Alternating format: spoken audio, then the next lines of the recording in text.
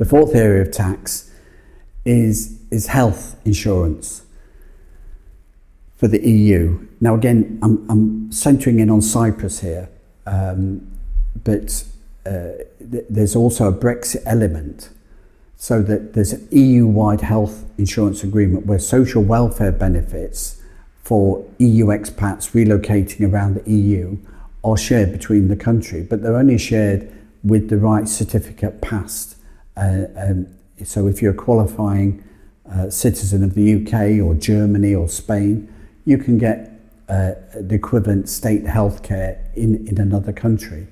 That's absolutely fine, and that works. With Brexit, that could stop unless the UK has new bilateral agreements with each EU country, or a new bilateral agreement with the EU as a whole. And it hasn't at the moment. The transition period is due to end at 2020. There will be some big changes between now and then.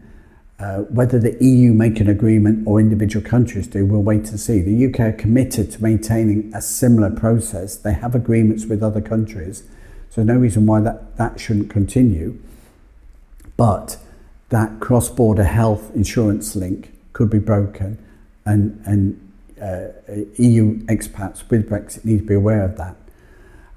But those expats living and working in Cyprus need to be aware that there's a new health tax that's been introduced, and this health tax is introduced at a rate of 1.7% for 2019, and it rises to 2.65% in 2020.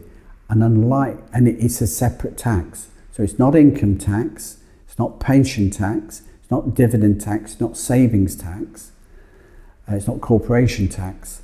So in Cyprus, you can pay 0% tax on your dividends and savings, 12.5% on corporation tax. You've got a relatively high personal allowance of 19,500 euros and a 5% pension tax rate. So it can be a low tax environment. But this new health service tax is chargeable on your worldwide earnings wherever they're earned. So whether you remit them to Cyprus or not.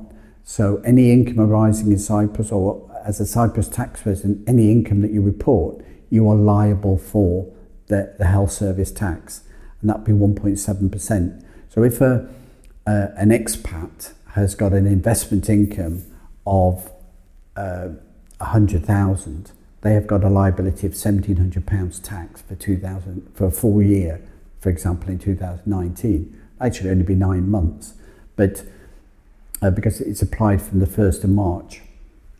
And whether you're eligible to qualify for the health service tax or not. So it's a weird one. You don't necessarily qualify for the health service tax, but you do qualify as a tax resident to pay the tax, even if you're not in Cyprus. So you can be an expat that's a Cyprus tax resident, and you can be living and working elsewhere, but your Cyprus tax return will still have to include and pay that tax, even if you don't have a liability for that. So it's something to watch out. And it could make a big difference to expats living and working abroad that now have not had to pay tax in the past, that they've now got tax to pay in 2020 for the first time on 2019 income.